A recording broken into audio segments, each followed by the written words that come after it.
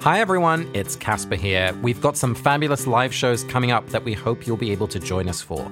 We're in Cambridge, Massachusetts on October 2nd, Washington, D.C. on November 7th, Chicago, Illinois, where my uncle was born, on November 21st, and St. Louis on December 19th. We hope to see you there.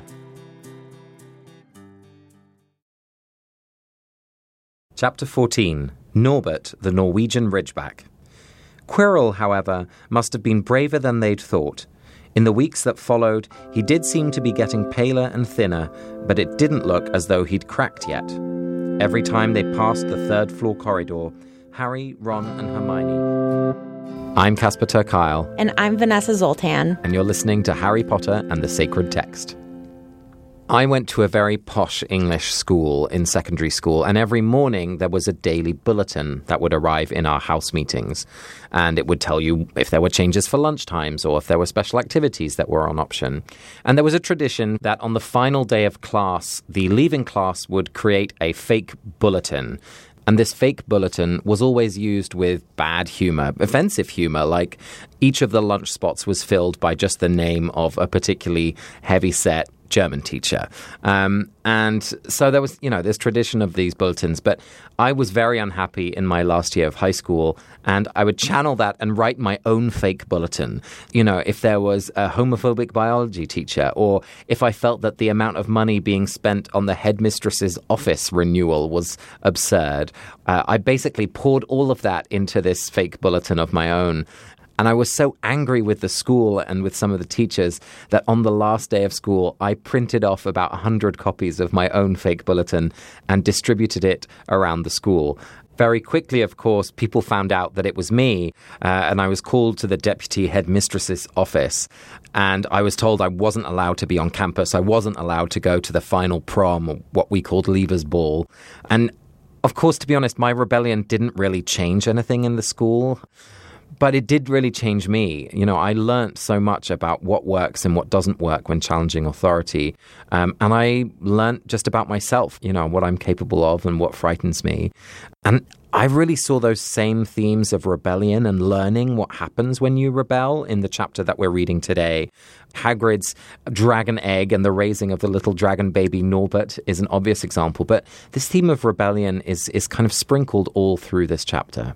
I think that that's exactly right. This is a chapter that doesn't move the plot hugely forward, except that we're seeing this mini rebellion and the way that it impacts the characters and the way that it clarifies certain relationships. So I think rebellion, even failed rebellions, matter. Before we get into talking more about rebellion, though, Casper, it's time for the 30-second recap. And right now, I just checked this morning, we have more votes in than ever, and we are exactly tied. Well, it's good. It's good. I am not losing. So well done, friend. The fact that you are voting for yourself 700 times a day is really paying off. All right. You got the timer ready? I do. On your mark, get set, go. So in this chapter, everything seems well, except that suddenly Hagrid has this weird thing. He finds a dragon egg somehow. Someone gives it to him in the pub, and he starts hatching it. He puts it in the fire. It grows, and out comes an umbrella-like little dragon baby. Harry and the gang come to visit. Draco sees it, so they freak out. They try to get rid of it. Charlie Weasley is going to pick it up, or his friends are going to come pick it up. Oh my God! It gets bigger and bigger, and it eats chickens and bourbon. No, something else. That was very good. That was good. You did fine. Oh boy. All right, Vanessa, your turn. Okay, you ready? Sure. 3, 2, 1, go. Ron, Harry, and Hermione are protecting Quirrell more because they think that he's on the side of good against Snape. In the meantime, Hagrid wins a dragon's egg and hatches it and wants to be its mummy. And Ron, Harry, and Hermione are really worried that he's going to get in all sorts of trouble for this. So they arrange for the dragon to go far away to Romania and live with Charlie. And while they're in the middle of this scheme, Draco finds out about it, catches them, is trying to catch them in the process. He gets caught. He gets detention. But Harry and Hermione get caught by Filch. Oh, that was good, though. Okay. I feel like we were both subpar this week. Hey, let's let the voters decide. Casper, one of the things that I really liked about your story is the fact that the rebellion did not necessarily change the system, but it changed you. And I think that we see a little bit of that in this chapter because the chapter sort of starts and ends the same. There's like no dragon at the beginning of the chapter and there's no dragon at the end of the chapter. But what has changed is that the relationships between the three kids and Hagrid has been clarified. We learn that Hermione is willing to lie and sneak out in order for Hagrid to be safe. We learn that Ron is willing to let his hand nearly fall off in order for Hagrid to be safe. So we learn about their dynamic and I think they're learning about their dynamic with Hagrid and how much they love him. Yeah, I'm suddenly seeing how this central act starts to define relationships in all sorts of ways. I'm interested as to what you think about the rebellion that Hagrid is going through. Hagrid is alone, right? He's a social pariah in the wizarding world. Do you think that Hagrid is rebelling against these social structures of the fact that he has been ostracized on so many levels by saying, if you won't let me like be a part of a regular family, then I'm going to create my own family? Or do you think that this is just some sort of pathology that he has to constantly be caring for vulnerable things, the way that he cared for Harry instantaneously? Is this a rebellion? So for me, I don't think it is in a way, because there isn't the intention of trying to change the structures around him. The reason why he got expelled, as we'll learn later, was for a very similar situation, a creature which is unusual and dangerous to others that he wants to raise, that he loves. So it doesn't feel like this situation is a distinct one. It feels like it's in a bit of a pattern. And I think the intention of breaking the rules matters. So if you're doing it because you want to change a broader systemic structure, you want to challenge the norms, you want to change how people think about something, then it feels like rebellion. But if you're breaking the rules because you want to fulfill something for yourself, I'm not sure that's a rebellion. But Casper, I'm wondering if this is the biggest rebellion that he can make, given how disempowered he is. When you have no power, what option do you have to rebel? You have to rebel within your sort of cage. And as Hagrid gets more power, we see him rebelling against these social structures in bigger and bigger ways. When he's in a position of authority as the teacher of Care of Magical Creatures, he creates lesson plans to teach this. So I'm wondering what you think, if maybe given how disempowered he is, we can count it as a rebellion. I love that, Vanessa, because I think you're exactly right. When you don't have the same kind of access to influence or money, the location of your rebellion is going to be in a different place. And for him, it's literally a domestic rebellion. He's changing the norms in his own home. I hadn't thought about that in that way, but I love that. But also, Casper, I wonder if we can give you more credit for the rebellion that you enacted, given your incredible lack of power as a student at a posh school, as a student who felt discriminated against for being gay by homophobic teachers. Just as a child, children are so disenfranchised. I think you should maybe give yourself more credit. You took an existing social structure of this bulletin and you wielded it as a tool. Well, credit should go to my mom as well, who on the morning of the deed, I told her what I was going to do. And I said, Mom, shall I do this or is this a bad idea? And she just looked over her shoulder and said, you do whatever you need to do. So I think she knew exactly what was going to happen and also the ramifications of that action. But I think she saw probably that I needed to do this to learn for myself, how structures change and what doesn't work. But there's only one way to learn it, and that's do it yourself. Casper, something else where we see this moment of rebellion, or at least how far Hagrid is willing to go. There's this great line where, it's clear that dragons breathe fire, and Hermione, out of just fear for Hagrid, goes, Hagrid, you live in a wooden house. And Hagrid is willing to take this rebellion so far that he's willing to let his house burn down for it. And I just think metaphorically that is such a powerful image, right? There's the wonderful Audre Lorde essay that questions whether you can dismantle the master's house using his tools. And one possible reading is no, you have to just burn it to the ground. And I think that Hagrid is willing to burn it to the ground in order to love something. So I read that situation quite differently, which is that in an act of rebellion, at least I have, gotten so carried away with the rebellion that I lose sight of some really important fundamentals. And I think you see that a lot with campaigners who don't pay attention to the fact that, hey, they haven't eaten 3 meals. Or, I've been in situations where we talked about doing things that were really quite dangerous for ourselves and others because we thought it would further the mission in a way that wasn't sensible or brave, but was really just foolish. So I guess I read it differently. I think Hagrid is, he's not going to be able to look after Norbert if the house burns down, right? So that rebellion isn't going to be able to be sustained if he doesn't take care of the fundamentals as well. Self-care, Hagrid, self-care. This week's episode of Harry Potter and the Sacred Text is brought to you by Quip. Harry Potter and the Sacred Text listeners, I don't want to scare you, but 3 members of the Not Sorry Productions team have recently lost a tooth. Now, none of this was because of bad brushing. It was because of accidents that happened. But I am concerned about people who love Harry Potter and their teeth. Quip's electric toothbrush can help you in your routine of keeping your teeth healthy and sparkling clean. The mirror mount for your Quip toothbrush puts brushing front and center in your bathroom, so you'll remember to bookend the day using your new brush. The built-in 2-minute timer that pulses every 30 seconds to remind you when to switch sides and help you clean your whole mouth makes sure that you brush for the entire 2 minutes. The multi-use cover is amazing. It works as a stand and also helps with sanitary reasons. Brush heads are automatically delivered on a dentist-recommended schedule of every 3 months for just $5. A friendly reminder as to when it's time to refresh and stay committed to your oral health. Please, this is a public service announcement from somebody who has all of her teeth and who loves a lot of people who have recently lost 1 tooth. Brush your teeth.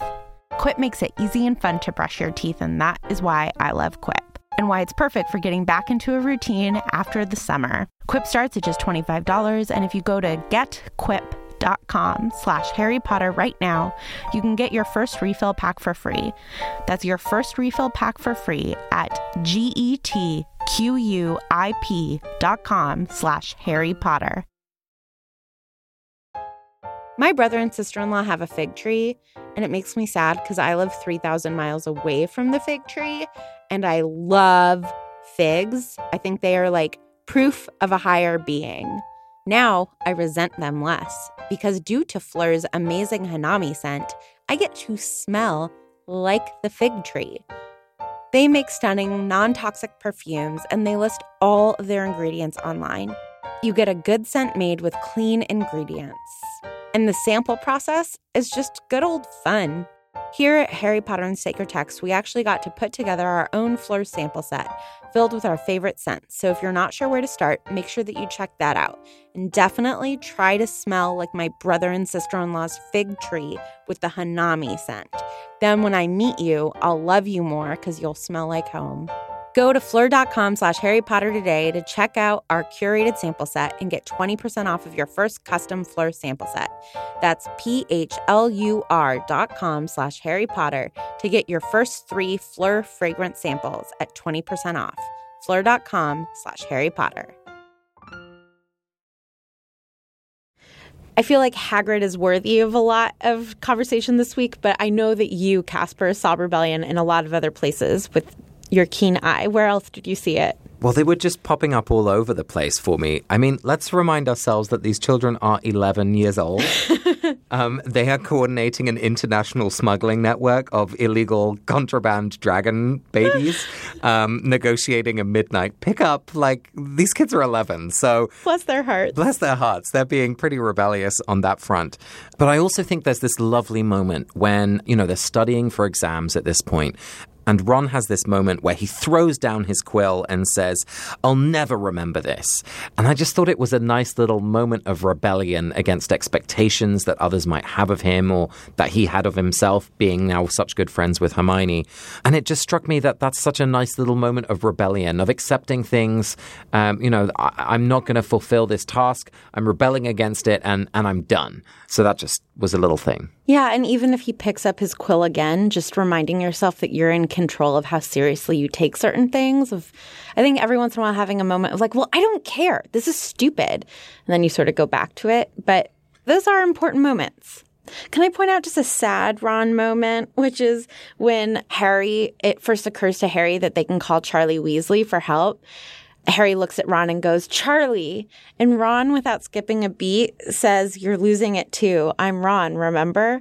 And I feel like he just so frequently gets lost in the sea of Weasley boys that he isn't even hurt. It's so sad. It's so sad. Because Harry hasn't even met Charlie. And Ron just thinks that that's possible. The final place I think I want to point out where I really see rebellion is Peeves, the poltergeist. You know, Peeves causes havoc wherever he goes, and all he seems to do is rebel constantly against the rules of Hogwarts. And it made me think that Peeves is sort of like the grain of sand that enters an oyster, and the oyster starts self-protecting itself and adds these layers, and it grows into this beautiful pearl. And that perhaps Dumbledore and the entire Hogwarts system need Peeves to be there and allow him to stay because they challenge Hogwarts. They make it better by pointing out the absurdities and by pointing out the things that aren't working. And you need that feedback in order to improve. So I suddenly saw Peeves in a different way. Instead of just being this kind of jokey figure, he's actually there to help Hogwarts grow.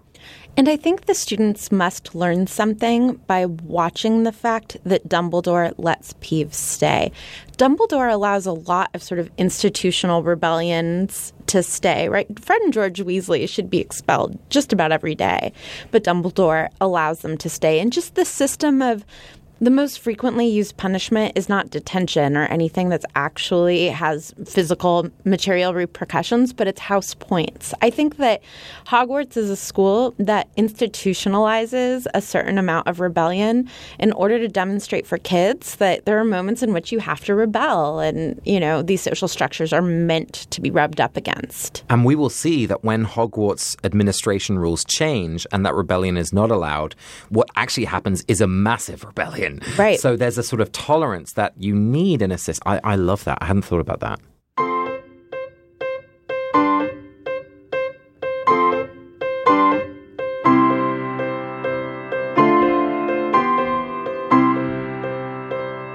Vanessa, I'm excited because you're going to lead us in another round of Chavruta. Can you remind us what it is before we dive in? Yes. Chavruta is a Jewish practice that comes out of yeshivas, which are traditional ways that young Jewish scholars study.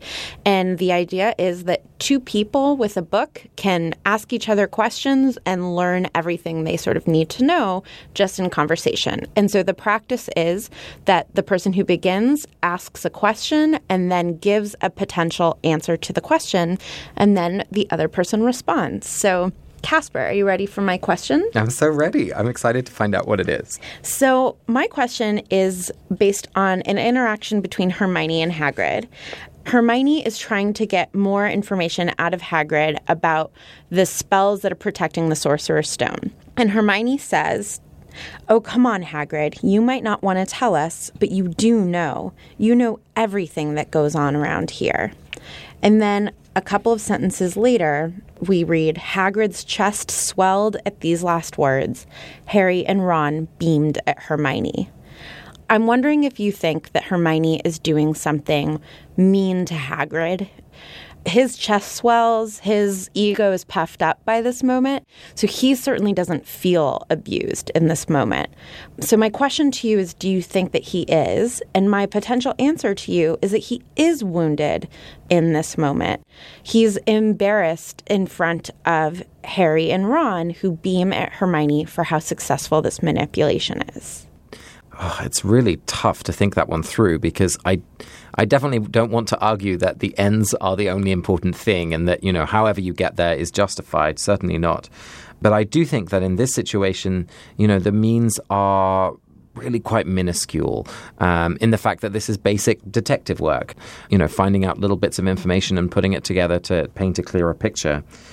The question I guess I'm asking you in return is that in learning more about Hagrid, in learning his foibles and his character flaw about, you know, telling people things he shouldn't, which certainly the three children now discover, does that mean that they love him any less? Because I think they love him all the more for it, that they are seeing a fuller picture of who he is and accepting him for who he is, knowing that, you know, he's a little loose-tongued sometimes. I agree with you. I do love that the kids now know this thing about Hagrid and that it doesn't impact the way that they love him, which speaks to not loving someone in spite of their flaws, but also loving them because of their flaws. Something that's interesting is that the last line that Hermione says to Hagrid in this flattery is something that's absolutely true, and she's just reminding Hagrid. She says, "We wondered who Dumbledore had trusted enough to help him, apart from you." And what she's reminding Hagrid of in that moment is Dumbledore trusts you, and Hagrid takes great pride in that. But while it might be a little bit manipulative to bring that up right in this moment, at the end of the day, Hermione is reminding us that Hagrid is a trustworthy person. I think that's exactly right, Vanessa. I think that Hermione is not telling any untruths here. She is reminding Hagrid of who he is at his core, that he has the right intentions, even if he sometimes makes some bad decisions. And so she doesn't belittle him or insult him or paint him to be something that he's not. She's just calling him to higher ground and remind him of who he is when he's at his best. And that person is always worthy of trust by Dumbledore. I agree. Casper, it's time for this week's blessings. And I am going to bless Madame Pomfrey. She's going to play a bigger and bigger role in the series as the kids get hurt. And I actually think that just the fact that Madame Pomfrey is such a good healer gives the kids a lot of permission to do brave things. And she even has this discretion and lets them get away with more dangerous things than they should. She knows that Ron was not bit by a dog, but she just sort of pretends and heals him anyway. And so I think that there's really a genius in her ability to heal. And I think that good caretaking requires a kind of genius. And so I want to bless all of the caretakers out there. There are a lot of people out there who have dedicated their lives to taking care of others. And I want to offer gratitude and a blessing to you. My blessing this week is for Charlie Weasley. I just love that he's helping his younger sibling get out of trouble. He's making a real logistical effort trying to coordinate friends who are flying over. He's rescuing a little animal. But really, he's doing this for Ron. He's showing Ron that, hey, you're in a sticky situation. I'm going to help you get out of it. And I think that, I'm the eldest of a family of 4. I don't think I've really yet had to help my sisters get out of trouble. But just that fact that you can rely on each other in those moments of real extreme need. That's something really special. So a blessing for all the older siblings out there who keep an eye out for their little younger ones who may not always be so little anymore. This week we heard from Bob Starling in Houston, Texas with his voicemail. So let's hear what Bob has to say. Hi guys, I just wanted to say thank you for what you're doing. I've really enjoyed listening to your views and thoughts, and I thought I would share some of my own. I was just listening to your episode on Chapter 11, and you were talking about Harry's sudden obsession with Quidditch seemingly out of nowhere. Vanessa, I really agree with what you were saying, that it's something fun, and it's really the first thing he's naturally good at, and I'm sure it gives him his first real sense of belonging to the magical world pretty much since Hagrid knocked on that shack door. However, as I was listening, I was struck with a slightly deeper insight. It goes back into my own past. My father was forced to move when I was about 13. But before that, we had always really bonded over, painting, literature, art, photography, videography. He was just a very artistic person. And it wasn't until I received word of his death in 2009 that I really looked back at how my life had been impacted by my father. At the time, I was going to college, studying theater and creative writing. My life was basically entrenched in the arts that I had shared with him earlier in life. That led me to think about what causes Harry's sudden obsession with Quidditch, and I think it comes in Chapter 9, in the scene between Professor McGonagall and Harry. The very last thing that she says to him is, "Your father would be proud. He was an excellent Quidditch player himself." And up until that point, the only thing Harry really knew about his parents was that they were wizards and they were killed by Lord Voldemort. So this is really the first insight into who his parents were, their personalities and their passions. And I'm sure, that subconsciously, at least, that had a tremendous impact on him. Not only does this natural ability at flying give him a sense of belonging to the wizarding world, but now it also gives him a sense of belonging to his family for the first time in his life. So I think that probably is one of the main reasons that you see him suddenly just throw his entire life into the sport that, like you said, he didn't even know existed a month ago. That was my thought on the subject. I'm interested to hear your views. Thank you again. Bye. Thanks, Bob. I love that. I think that's so true and so insightful, and it really adds a whole nother layer to this kind of constant background noise of Quidditch in the books, and it just builds another bridge for Harry to his family and his ancestry. So thank you. And I think it's true about why we love a lot of the things that we love. We don't just love things in and of themselves, but we also love them because of the people who love them and the positive associations that we have. So, yes, thank you, Bob. You've been listening to Harry Potter and the Sacred Text, produced by me, Casper ter Kuile, Vanessa Zoltan, and Ariana Nedelman. Next week, we'll be reading Chapter 15, The Forbidden Forest, through the theme of regret. Please subscribe to the podcast on iTunes or wherever you find your podcast, and review us. It's the best way that people find us, and we really appreciate it. Follow us on Twitter, Instagram, Tumblr, and Facebook, where you can continue the conversation. You can usually find our handle at HP Sacred Text. Big thanks to Jen Stark, our social media coordinator, Marwa Alabasi, congrats on the wedding, Heidi Heath, Misty Tolman, Missy Adams, Ethan Bishop, Bob Starling, Liz Kelter, and Becky Morell, Sonia Fishker, Ruby Ross, Dalton Farr, Jessica Tingler, Kevin Bianchi, Dewey Farr, Kelsey Moberg, Emily Wilkes, Tegan Flyner Etheridge, and Shannon Wright for their voicemails.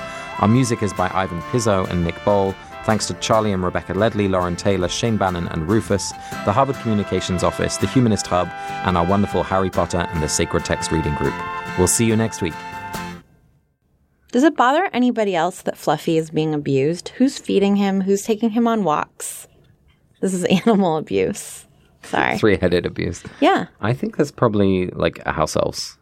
That are walking Fluffy? They just apparate into it. Within the Wires is an immersive fiction podcast by Janina Mathewson and Night Vale co-creator Jeffrey Craner. Each season, we unfold a brand new story strictly via found audio from an alternate 20th century. Season 4, The Cradle, is a story about a mother and daughter as they attempt to lead a family-centric commune surviving on the fringes of society. Subscribe to Within the Wires at nightvalepresents.com or wherever you get your podcasts.